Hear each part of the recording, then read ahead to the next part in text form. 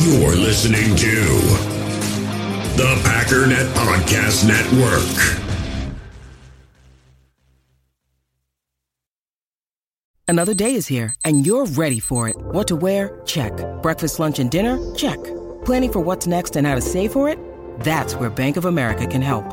For your financial to-dos, Bank of America has experts ready to help get you closer to your goals. Get started at one of our local financial centers or 24/7 in our mobile banking app.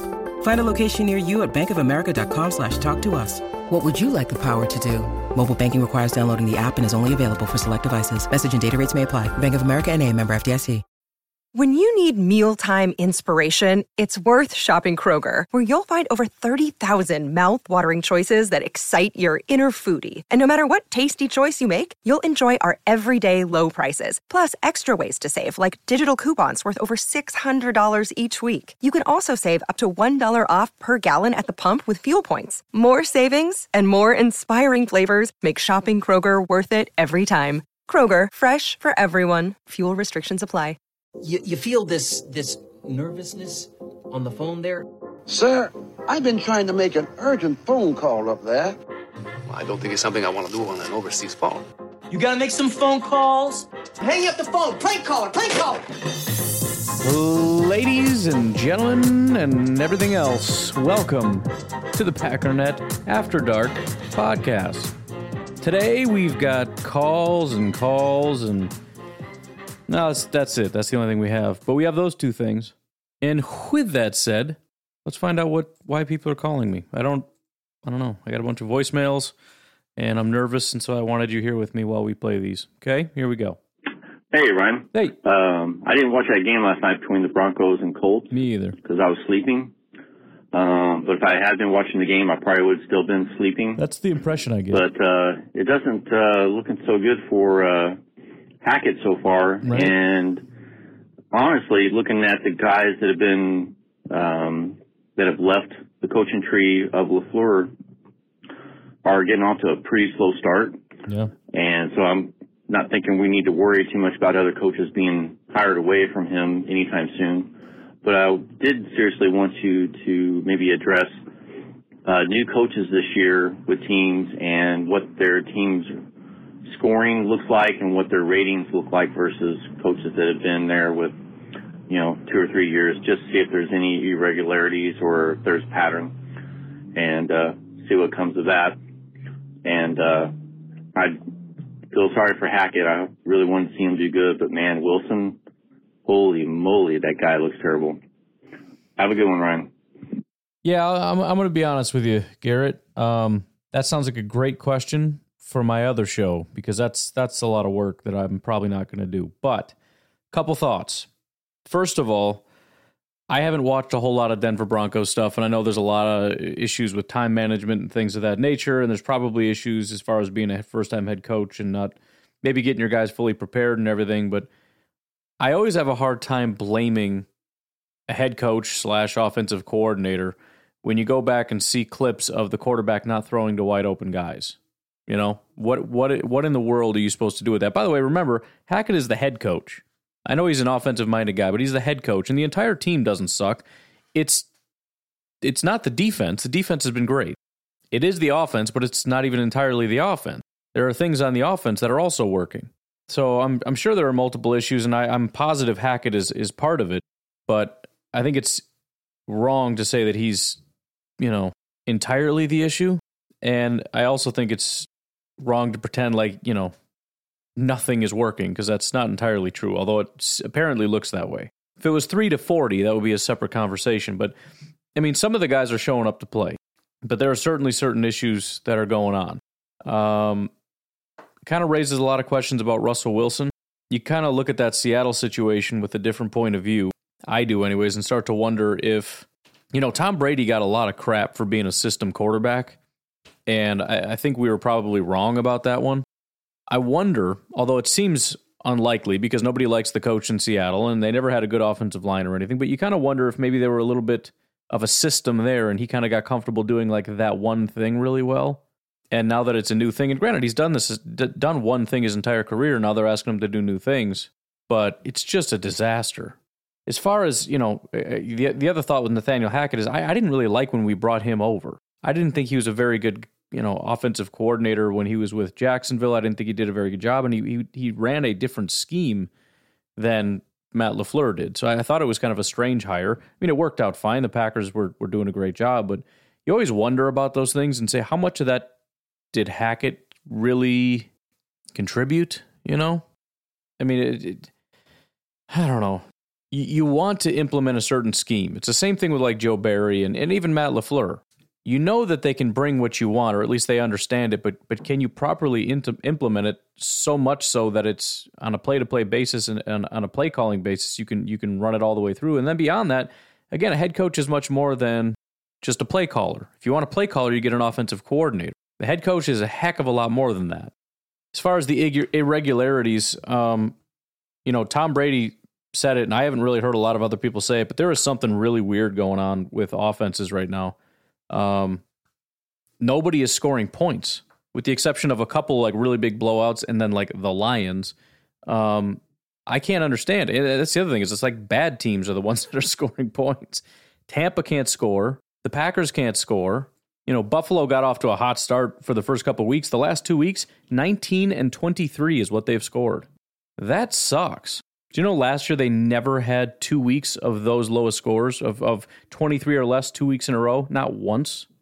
They had bad weeks, but it was followed at least by like what's the lowest one here? 27? That's about it. Kind of thought Miami would be a powerhouse, but they scored, aside from their 42 against Baltimore, 20, 21, and 15. And they're like the high-flying, like deep. And I know there was an injury to Tua and everything, but that happened, was that in week 3? I don't even know if that was the end or what. They can't score.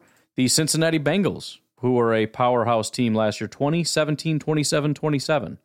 And the way the games are going right now, 2 weeks at 27, you might as well be at 2 weeks at 40. The Ravens kind of had a thing going on, but week 1 was 24. Then they got back on track, right? 38, 37, and then 20. So 2 of their 4 weeks. I mean, at best, there's teams with like 2 good weeks. 2 of their weeks were 24 and 20. The Chiefs, they got 2 40s. Sandwiched in between those 2 40s, 27 and 17. There are teams that are finding success, but definitely not consistent success, if any at all. And I haven't heard anybody even put, in 2020, the COVID year, offenses were just dominating.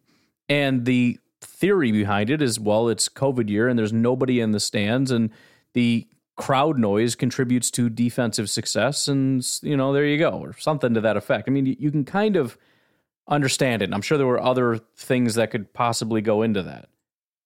What the heck is going on right now? I will say, though, I do remember, at least as far as the NFC, looking at our competition and going, everybody kind of sucks. Like, there's not a lot out there. But even the teams that you wouldn't expect to suck, like Tampa and everything, they're not exactly getting it done. The Chargers, and I know they're dealing with a ton of injuries. They did have one score at 34, otherwise 10, 24, 24. They have as many games at 10 or less as they do 30 or more. That's weird. The Broncos, obviously, as we're talking about, are expected to be some kind of a powerhouse. They got Russ, they got the wide receivers, which have never actually done anything, but we pretend that they're really good. And they got all these guys, 16, 16, 11, 23, and 9. Wow. The Raiders, they go out and make some splashes. They get Devontae. They're already a decent offense. You got a decent quarterback. You got the tight end. You got the running back. You add in this elite weapon on top of like Hunter Renfro's already pretty good. 19, 23, 22, and 32. So they got their 130. Otherwise, 19, 23, and 22. And you know what? This is the 10th highest scoring offense in football. That's how bad things are. Buccaneers, 19, 20, 12, and then 31. And that 31 was largely just playing catch up to the Chiefs. The Saints, 27, 10, 14, 25. I mean, the amount of sub-20 games is crazy. In fact, here's some data for you. Last year, there were 14 games. 14 teams scored less than 20 points in 4 weeks. Right now, or this year through 4 weeks, not even including this last game, which adds 2 more, 43 compared to 14. So for me personally, I'm kind of holding off on a lot of things. As far as teams that are struggling offensively, it's kind of an NFL-wide thing. I don't know if it's NFL defenses adjusting or what the situation is, but I'm leaving room for the reality that offenses will presumably this year pick it back up, right? I don't think this is a massive NFL-wide adjustment that is going to take a couple years. Maybe it is, I don't know, but this hasn't. NFL defenses adjust consistently. I don't think there's ever been this big, massive dip across the NFL, across different schemes, by the way. It's not just like the Shanahan offense. No, all of them. They're all struggling. So that would be surprising that all defenses have suddenly figured out all offenses and are just crushing it. I don't have a better theory, but that doesn't entirely make sense to me. But what I am expecting, at least considering it's very early, is that things will continue to change.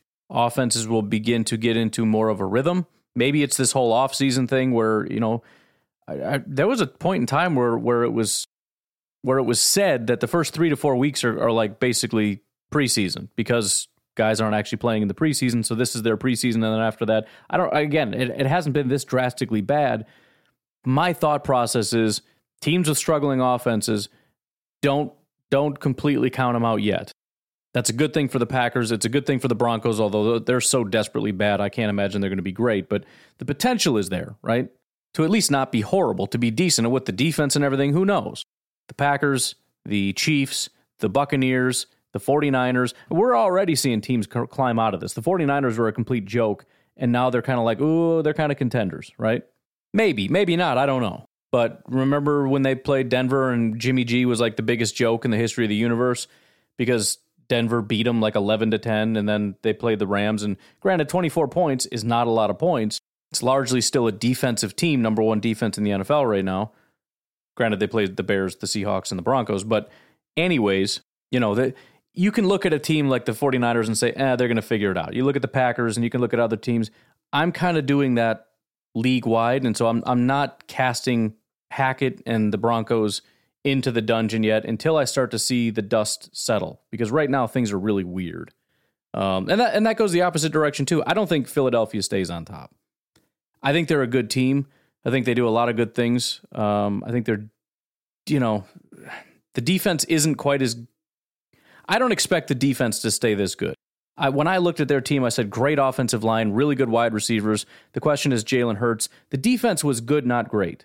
The fact that they held Minnesota to 7 and the Commanders to 8, that I don't think quite stays the same. And even with the offense, I think there's too much credit being given to Jalen Hurts. I know we're going off on a tangent here, but the point is we're still too early to be making broad generalizations like everybody's doing. I think Philadelphia is a good team. In fact, I was relatively high on them early on based on what I was seeing. Again, the question was Jalen Hurts, and he seems to be playing at a really high level. I'm not dogging Jalen Hurts. I just think, these are things that teams need time to adjust to, figure out what they're doing, make some adjustments, and do you have the ability to kind of counteract that? I don't know. But Kansas City, I think, gets it completely figured out. The Chargers, not just because of injuries, et cetera, down the line. I mean, I would say Miami, but they've got a pretty serious injury as well. Jacksonville, we'll see. There's some things in there that seem real, other things that you kind of go, not so sure about that. But yeah, it's way too much dust kicked up in the air, and too much just crazy stuff. That last Thursday night game, that's just weird, man. That's just, I understand it's easy to sit there and go, these are the worst teams in football, which, by the way, and that's the other thing. How many worst teams in football are there? Detroit has a historically bad defense. The Bears are the worst team in football. The Texans are the worst team in football. The Broncos are the worst team in football. The Colts are the worst team in football, The Raiders, the Steelers. I mean, just disgustingly bad. And then the other layer of weird thing is all these bad teams have good grades because it's just really bad teams playing really bad teams, and some teams come out on top. The Giants are 3-1. The Cowboys with Cooper Rush, who is wildly overrated, they're 3-1. The Bears are 2-2. That's an 0-4 caliber team. Even the Seahawks. I don't really know, but I'm not buying that for a second. I mean, come on, man. I'm sorry, but Geno Smith, and look, kudos to Geno. He's having a great time, but give me a freaking break with Geno Smith. And by the way, the team is still garbage, even if Geno's awesome. Their offensive line still sucks. Their defense is still pathetic. And by the way, 31st ranked defense, points and yards. So they are a disgustingly bad defense.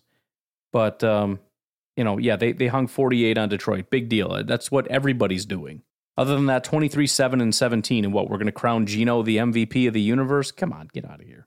All that to say, stuff's weird, and I don't know what's going on. Part 2. Yep.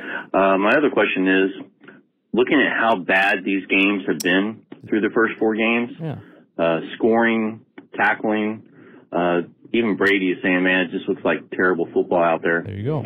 I'm just wondering how much of this new agreement with the players and coaches and how they've scaled back and kind of downgraded how they practice is beginning to affect the quality of the game and just the continuity. And like you said, the consistency is just not there. But the consistency is not there for a lot of different teams, it seems like. And it's just a really poor product, in my opinion, when just watching some of these games. It's like these guys need to throw on leather helmets and just in a ball of dust, getting 2 yards kind of offense. It just looks horrible. Horrible. So have a good one, Ryan. Yeah, I should have saved that commentary for the second part of your question, I guess, or your second call. No, I think that is the best theory right now. Is it's nobody's practicing, nobody's doing anything, and whatever kinds of practices they're actually allowed to do and are able to do, these little 1 hour walkthroughs like 3-4 times a week, nonsense. It clearly is not having that big of an effect, which is part of the reason why the preseason discussion, as well as the Rodgers didn't show up in May discussion, tend to be kind of stupid. Because we're 4 weeks into the season and nobody knows how to play football. And, we've heard people say it, tackling gets better as the season goes on. Why? Because nobody knows how to tackle. Nobody does it in the offseason. There's very little tackling. So, learning to tackle again and getting that kind of broken in is it takes time, and I'm sure tackling isn't the only thing. Throwing and running and route running and catching and all these things, they get better as the season goes on, which really just points to surviving the beginning of the season, which the Packers are 3-1, and that's fantastic. We're upset that they're not pretty wins. Again, my level of being upset about the ugly wins has to do with my fear about the future. If you're telling me that, hey, this team is struggling right now, but they're going to get it figured out 100%, it's just early and there's no practice, and so there's ugly wins are all you get early on, but they're going to be fine. I don't care. Win ugly. I mean, it sucks for my heart condition, which I'm sure I have because I'm a Packer fan like the rest of you guys have. But, I'll take it. I'm just concerned about, come on, guys, we need to do better than this. But you're right. It's been bad across the board. There are very, very few teams that are executing just flawlessly. I mean, honestly, just the fact that there's only one undefeated team. I mean, I remember times when it was like there's 2 7-0, 2 8-0 teams or whatever, and prior to that, there's like 5 4-0 teams, 6-4. There's 1 4-0 team. They might have been the only 3-0 team for all I can recall. But even they were basically losing to Jacksonville, and they almost lost to Detroit. That's as good as it gets in the NFL right now. Is the Eagles beating up on mostly bad teams, which isn't saying too much because most teams are bad teams, but obviously Washington is bad, Detroit is bad, Minnesota, Jacksonville, I have no idea. They're kind of decent, I guess, but I guess if Jacksonville isn't good, how many teams are good in the NFL? 2? So, take it week by week. And it's funny how quickly narratives change. One thing we thought we knew just completely gets flipped on its head. I mean, just from the season, technically preseason, what we used to think about teams compared to what we think now, but even just compared to last week, the ups and downs. I mean, teams have been, Green Bay is going to be fine. Green Bay is trash. Green Bay is really good. It just, Tampa Bay and how good Tampa Bay is until suddenly they became garbage, and how good the Saints are before they became garbage. And it's so unbelievably volatile. Buffalo was just the clear number one unstoppable, unbeatable team that nobody will ever stop. Haven't really heard from Buffalo very much. They're still good, but again, it's just kind of, after week 2, as in after week 3, just didn't hear about them anymore. They're just kind of like a normal team. They beat they lost to the Dolphins 19-21. They beat Baltimore 23-20. We'll see if they can hang 40 on the Pittsburgh Steelers. If not, which a lot of people think that they can't, even though it's a 14-point spread, a lot of people are, betting people are looking at that going, yeah, right. Tomlin isn't going to give, that ain't going to happen to Tomlin. If they can't, I think there's going to be some pretty serious questions. Hey, Ryan, this is OG from Germany. What up, OG? How's it going? Doing good, man. How are you? Yeah, I'm going all right. Good. Listen, I only got one comment. I called it a couple of weeks ago. But this is something I've been thinking about. I've listened to a lot of pundits.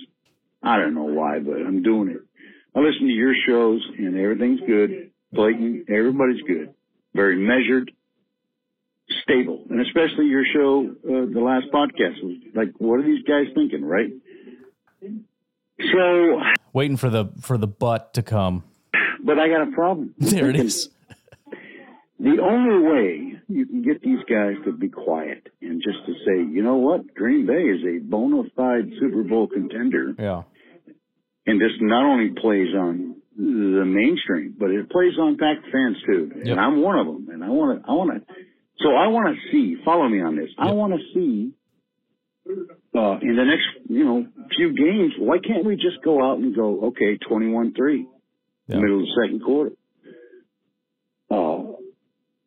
Use the playbook. Get the wide receivers going. Get all these intricacies of throwing the ball and running routes, making blocks, cuts. Kill a team. I want to see a 50-burger in the next 3 weeks. Okay? And show me. Not we're working on it. Oh, well, he's easing into his groove and the right tackle and left tackle and freaking, center snaps and I don't know. I think the only part that I'm not worried about is our special teams. I think they're coming along. How about that? But dang it, Matt, if the coach doesn't keep that gas pedal down. I mentioned this in a comment not long ago either. You asked, well, I'm like, Matt, keep the pedal down. You can't expect to get a fully functional offense unless you run it and you just destroy people. Beat the Giants. Beat them. 30. I can see 41-10. Yeah. I can see 2 Dobbs. This is my dream. 2 Dobbs, 2 Christian. Throw Tunyon in there for the 5th one, and then a couple field goals. And by the way, our running backs are going to get their 80 yards or whatever, 100, whatever. Dylan might get a goal line, for the 6th touchdown. I don't know. But I want to see destruction. Offensively and defense. I want to see destruction on the Giants and the Redskins. What do they call them now? Generals, commies. The next few weeks, I want to see a cornucopia of offense and defense. I want to see this team before I get all excited or be worried all the way through January. No, I want to see it now. I hope you. He got cut off there, unfortunately, but I get it. I think the Chicago game, if we're being fair, is a good representation of what we want, right? Even if we weren't 100% fine with that, a final score of 27-10 is fine. 17-point win will never not be okay. I wouldn't mind if it was 13-30, be a little bit better, kind of get a little bit more offense mixed in there. But I get what you're saying. Just, if nothing else, even just forget the point differential, forget even winning by a bunch of points. Just don't make it look so hard. There have been times the Packers have won, and let's say we win by like 8 points or something, or even, 6 points, and you look at it and go, we beat them by a lot more than that. The score does not reflect how dominant the Packers were. I think we just want that, even if that's the wrong thing to want. I'm just saying, I think we want to watch a game and just have everybody watching that game go, oh yeah, the Packers are just way better than the Giants. It's not even close. I don't want to have to watch a team like the Patriots with no quarterback and go, I'm not positive the Packers are a better team in Lambeau. I think if that was played in New England, the Packers lose. And that sucks. I think that's kind of where we're all at. And I get what you're saying. I can't promise you it's going to happen. I hope it happens. Certainly hope it becomes a thing at least by the end of the year. I have my concerns about this particular game. I don't like that we're traveling so far. I think that that's problematic. I was looking at Aaron Rodgers' stats playing on the West Coast and playing on the East Coast. He actually has a losing record on the East Coast. And on the West Coast, it's pretty close to 50-50. Not great for a guy that doesn't usually lose football games, period. But travel has been an issue. Again, I keep going back to the fact that in California, against the 49ers, they had to, we played one California team and got embarrassed, and then we went back the next time and changed the schedule because our guys were out partying all night. And then we still got beat in that game. Now we're going out to London, and everybody's like, we're going to go see the sights, and we're going to enjoy the pubs and everything. It's like, here's what I don't get. Aaron Rodgers, you are like a billionaire. Not quite, but it's basically the same amount of money. I can get a pack of gum for about the same net worth as you'd have to give up to fly, a private jet to England anytime you want. Go to any pub, go to any... He's talking about Wembley all the time. Like, I'd love to go to a game in Wembley, and I'd love to do this, and I'd love to see a concert at Wembley. You could go anytime you want. You have all off-season to do whatever you want. I'm not trying to say you can't enjoy yourself out there or whatever, but I don't know, man. It's the same with like this off-season stuff. The opportunity is there to really grind, but they don't do it. It's like you get meetings and then you go out on a field for like 52 minutes to practice, and then you get the rest of your day to do whatever you want. I don't even know if they're working like a 40-hour week. Now, the assumption is you're doing a lot of work outside of that, but that's my concern. How much time are we spending on our own? How disciplined are the Packers compared to the Giants out in England is my question. Are the Giants going to be saying, we got to put in this work? Is Saquon Barkley going to be out there doing drills on the field while Rodgers is at Wembley? While Rodgers and Lazard are out watching women's soccer league thing, whatever it's called. Look, if there are rules in place to say nobody's allowed to do any work, everybody has to go enjoy England, fine. Which, by the way, that's where the NFL is headed. That's what all this collective bargaining stuff is. That's why they don't want to. That's why they don't want all these things about. Because that's the thing, the competitive advantage. They're going to run you into the ground and say you will practice, 2-a-days and all this different stuff, and we're going to be hitting and doing. And so either you are a psychopath and all you do is work, or you lose and you suck at football. And they're like, well, I don't want my life to be like that. So we're going to make it so that nobody's allowed to do that. That's why you can't be in touch with like your coaching staff and stuff in the off season, because that would give somebody that actually cares a competitive advantage. Anyways, that's a concern. The whole Giants being a running team is concerning, and all the different things are. It honestly just feels a lot like the Patriots game, which I hate to say because I was kind of right about that. It feels the same. Like I don't feel this as being a blowout game. I don't get that vibe, and a lot of that vibe just has to do with I don't really see the Packers as being an explosive team, but at the same time, if they're going to run the ball and they're going to do it successfully, you're not going to have the ball very much, which means you're not allowed to punt very often if you're going to get 30 points. We're talking at least 4 touchdowns here. So I don't know how many what did they say? We got 11. The other team had 11 possessions, including overtime. So let's call it 10 possessions.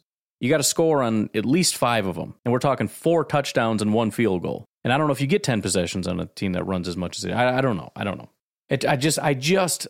feel good about it. I'm not saying we lose. I'm just saying I don't feel like this is going to be the game you're asking for, OG Boomer. The game where it's like everything just feels right. It's possible. They're not a good team. There's no reason why we shouldn't be able to score a lot of points and keep them from scoring a lot of points.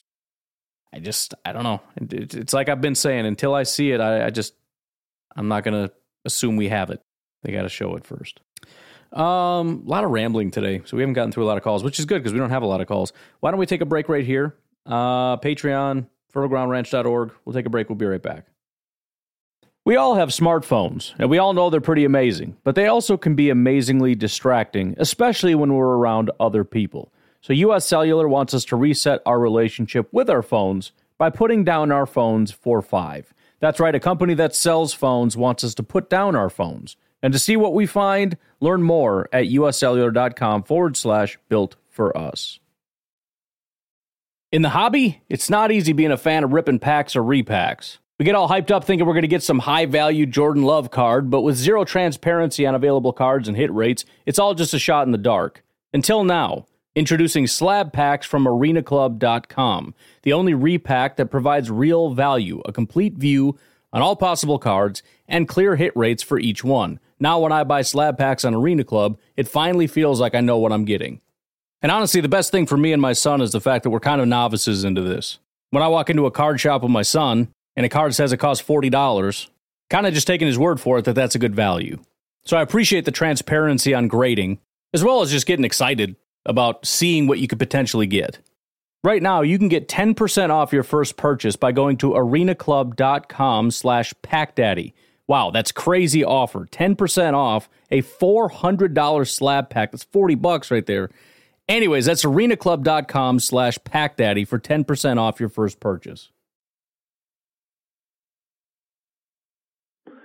Hey, Ryan, this is Andy in Kansas here in the mail truck. This upcoming game here against the Giants, I don't consider the Giants to be a terrible team. They have at least one very, very, very good player. Saquon Barkley's been doing a lot of good stuff, so I'd be very happy with a 31-17 type win, something like that. Offense get over 30. Not turn the ball over, follow through on some of the stuff, and really put much more of a show on display. That would be great. I agree. Somebody mentioned the other day on Packer Night After Dark about possibly doing trick plays. Flea Flicker was mentioned. I'd say at the very least, I don't know, a surprise onside kick might work. There you go. Something that would be absolutely outstanding would be a fake field goal where Crosby throws a touchdown pass, something like that. So if we're the home team, since we are the home team, right? Is Lambeau Leap in play? I don't know question. if any other team does Lambeau Leap. I don't know if the league allows it or if people. I thought that was actually banned, but they grandfathered the Packers in. So that's actually a fantastic question. Are they still allowed to do it? And I don't even know if that's necessarily the case anymore. Is nobody actually jump into the stands aside from the Packers? Because I thought that was not allowed, but I don't know. It was something like that, or they banned certain things like that, but they allowed the Lambeau Leap. You know, other things in that category are not allowed. I don't know. I don't remember. That was a long time ago.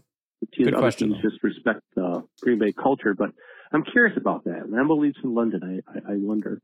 A couple of fun ones then. If there was an in-ground swimming pool filled with blank, Ryan would love just to jump right into it. So answer that one for us. I have to jump in it? I mean, money comes immediately to mind, $100 bills. Not that I actually want to jump in it, but I will jump in it if I have to, if it gets a pool full of $100 bills. Something I'd actually want to jump into, I mean, water would be probably top of the list. It's not gravy, despite what all you jerks think. I think it's the jumping in part that's kind of throwing me off here. What would I want to jump into? Yeah, water would be... that would be the most important one. I know they do those things with like Orbeez and everything. I always freak out that like I'm going to suffocate and die. Can you swim through those things? Like whether it's Orbeez or even like the balls, the ball pit balls and stuff, I wouldn't jump in there. Be like, no, I'm going to suffocate. How do you get out of there? They never actually die when they do those things, but it's like, I don't think you can swim in that. And if you just sink, how do I get out of that? Like I can't push through it. I'm buried. Maybe you can climb out. I don't know. Same with like, I would think the same thing with like whipped cream. That would freak me out a little bit. Like, you're sinking to the bottom. Can you swim through whipped cream to get back up to the top? Or am I just going to sit here and die? Like, I guess you could jump. You could jump out of it. Or like do like a little, I don't know. If it's 10 feet, I can't jump out of it. I got to try to run through whipped cream to get to the shallow side. And try not to breathe whipped cream into my lungs. I wonder if you can swim through whipped cream. I don't know. I don't know how that works. Because I know you don't float. It'd be a heck of a way to die, wouldn't it? Suffocation by whipped cream. That would be kind of dope, though. I mean, it'd be dirty. It'd be gross. But you wouldn't, like, lick the floor. The middle part would be pretty... I would probably do, like, a cool whipped cream thing. I don't really...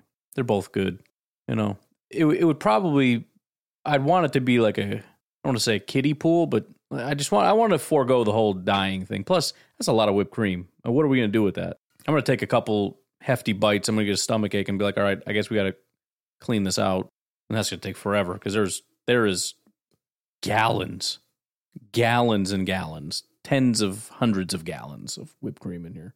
It'd be pretty cool though. I mean, you could do some cool stuff. Like if you had a football party, you could put some chip dip in there. Again, kind of gross, but now that I think about it, it's one of those things that'd probably be better if you were by yourself. Because other people would be like, this is disgusting. But if you're by yourself, it's like, I don't care. I don't care. That's disgusting. I'm going to pull up one of those. I want to get one of those old lawn chairs, that has like the plastic strips that go across that are kind of low to the ground. And I want to get a TV set up outside because that's where the pool is, presumably. It could be an indoor pool. My grandparents used to have one. Outdoor giant television, sunny day. And then I'm just sitting kind of close enough to the pool where I got like a bag of chips. I just reach over with my left hand into the swimming pool, chip dip. I don't know how you keep it warm, though. You have heated pools, right? How do you heat the pool? You have to circulate it in order to heat it? I don't know how that works. It's going to get burnt. I know that. Some parts will be burnt. The other parts will probably be ice cold. But, the logistics of it are tricky, but I would consider that. I'd consider it. The second one, I hope the Packers play in Germany next year. Be cool. And I hope that the German Aaron Rodgers guy sits in the post-game press conference, and the American Aaron Rodgers answers the questions, and then the German Aaron Rodgers translates it in German right next to him. I think that would just be absolutely great. Even better if the league finds them for doing it. That would just be outstanding. Have a great day. Hope the Packers win. Thanks. Bye. The funny part is there's actually an English Aaron Rodgers also. There's the English guy that's the comedian that actually like went to Lambeau a while ago and did a whole thing. But yeah, you got the English guy and then you got the German guy, the doppelganger. I think that'd be funny. Too bad we kind of missed that opportunity in this one, especially if you used this guy as a translator. That would be hilarious. It's not everybody's kind of humor, but I feel like it's British humor. I think they would get it. They got like that real dry, kind of just quirky humor. I think they'd get it. Hey, Ryan. Hey. It's Travis from Fredericksburg, Virginia. What's up? Just calling with a quick question. Actually, two quick questions. Okay. I was just listening to a Pack a Day with Andy Herman. He had Mike Wall on, and I've heard it from a couple of different people, but Mike Wall said something about how Roquan Smith is playing out of his mind. And I've seen a couple different analysts saying that Roquan is having a good start of the year, but I feel like I've also seen Bear fans say that Roquan is garbage and he's not worth the money that he's wanting. Right. So maybe you could add some clarity on all of that. Maybe read some grades off or something. I don't know. I personally don't think the guy's worth what he wants, but, that's a biased Packers fan, whatever. Yeah, so that was the first question. Second one, hey, where's Shamar Jean-Charles been? Saw him a lot in the preseason. Don't think I've seen him once on defense this regular season. I don't know if bringing in Keyshawn Nixon just made it so Jean-Charles is just irrelevant right now. But yeah, so maybe just where is Shamar at? All right, thanks, Ryan. Hope you're having a good one. Go back, go. Yeah, so I'll start with the last one. I think Shamar is it's tricky because Rasul is our nickelback, but he's also our number 3 boundary corner. So when Jair goes out, Rasul goes in for Jair, and then Keyshawn goes into the slot. If somebody else were to go out, whether that be Stokes or Rasul, that's when Shamar would come in. Shamar's not going to be a slot guy. He's a boundary guy, and he's our number 4 boundary guy, is sort of how I think that goes. And I guess what that ultimately means is when they want to have their best guys out there, it's Rasul, Stokes, and Keyshawn Nixon instead of Rasul, Stokes, and Shamar Jean-Charles. Seems to be the way to read that. And considering how good Keyshawn Nixon was, I guess I could see that. As far as Roquan Smith is concerned, yeah, I don't know. I know he's never graded out well as a linebacker. Maybe it's just a weird PFF quirk as far as the way that they grade. He just doesn't fit their model. I tend to agree because he doesn't fit my model either. Not that my model matters, but Roquan has never really been a very physical guy. He's fast. He's built like a freight train. He's got a big build to him, but he doesn't play like it. And I think, you saw not just the A.J. Dillon thing, that really upset Bears fans a lot, that he just got absolutely blown out of that play. But this past week with Daniel Jones, that really made people mad. Every single time Daniel Jones is running that boot, Roquan, I think, is primarily the guy that they're singling out. either way, they all work a little bit. But yeah, I don't know. I don't know if they gave any specifications as to what it is they think he's doing very well. I know he had a great game against Houston. Maybe they just saw a heavy dose of that. His grades against the Giants weren't terrible, 65, but the first 2 weeks he had a 29.6 overall grade and a 36 overall grade against Green Bay, which, he has a 48 overall grade right now. Last year was a 47. Year before that, 67, 52, and 66. So he is a 40, 50, 60 guy. In the last 2 years, including this year and last year, have been his worst two, again, according to PFF. Mike Wall is a former NFL football player. So, the hard part about that, too, is, you look at PFF and you say, I understand they're not perfect, but it's the best we have. And the people that really hate PFF largely will look to guys like Mike Wall or whatever, and they'll say, these guys are the authorities. They really know. And if they say anything, then, they're right and PFF is wrong. And I tend to agree with that, generally speaking. The problem is some of these guys are way off their rocker. I'm not talking about Mike Wall, but there are guys right now that are, forget who it is, a pretty prominent NFL quarterback is defending Justin Fields like no other. And the other issue is you're going to have different film guys. If you put everybody that's ever played in the NFL, by the way, half of them are NFL analysts right now that are giving all kinds of different opinions on things. So it's kind of hard to say that they know when they don't agree.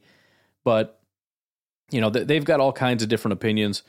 So I don't know. Did Mike Wall sit down and study every single snap of Roquan, or is it just kind of a general, just one of those things you say as a guy that, like, yeah, Roquan's playing really well because it's Roquan Smith, and you just kind of assume he's always pretty good, and you saw a couple plays he made. He had a pick, so maybe you caught that, and it's like, yeah, he's having a great year. I have no idea. I don't know where that necessarily came from. Just as far as grades, he's currently ranked 67th out of 83. Pressures, he's got 2. He doesn't come on a lot of blitzes to begin with, but, like, that's not a thing he's doing really well right now. It's not a thing. He is 4th in tackles. Maybe it's one of those things where it's like he has a lot of tackles, so he's a great linebacker. It's possible. I know that's a thing for some people. If you're just looking at box score, there's not a lot of box score stuff for linebackers or for most of the players in the NFL. There's like none for offensive linemen, but then that's really all you have to work with. And so he has an interception, he has a sack, and he has 4th in tackles. You look at that and go, dude, this guy's awesome. Well, okay, I guess. I mean, if you sort it by tackles, the 3 with more tackles don't have any sacks or any interceptions. So he's just absolutely killing it right now. But I know he's 12th in missed tackles right now. I don't know. He's 4th in stops, which is good. 15 receptions, 15 targets, 7 receptions, 67 yards, a pick and a pass breakup. It's not terrible. So I don't know. Maybe it just depends what you're looking for. I know he's fast. I know he's intelligent. But he's not very physical. He doesn't do a good job of getting off blocks. He gets pushed around. He falls backwards on contact. He doesn't drive through people. They drive through him, including quarterbacks. I've been making fun of him that because of college for a long time, but I've now seen that in the NFL, which is pretty bad. Again, the A.J. Dillon thing. I know A.J.'s a big dude, and I also, when I looked at that play, I understand it was because he really thought it was a passing play is why he kind of played that the way he did. He thought he was covering A.J. Dillon, didn't realize he was running right toward his blocker. But still, I mean, A.J. Dillon just pushed him like he wasn't even there. It was a joke. So I don't know. I mean, I don't have a lot of context because I haven't watched a ton of Roquan. Mike Wall says he's having a great day. PFF says he's just as bad as he's always been, and Bears fans can't stand the guy. So I draw your own conclusions, I guess. Anyways, I think I'm going to leave it at that. I saw 5. I was just going to kind of pre-record the 5 and see if any more came in, but we're 40-some-odd minutes in, so I think we're good. You guys have yourselves a fantastic night. Please call in 608-501-0718. I want to get some thoughts specifically on this Giants game, what you think is going to happen and whatnot. Talk to you later. Bye-bye.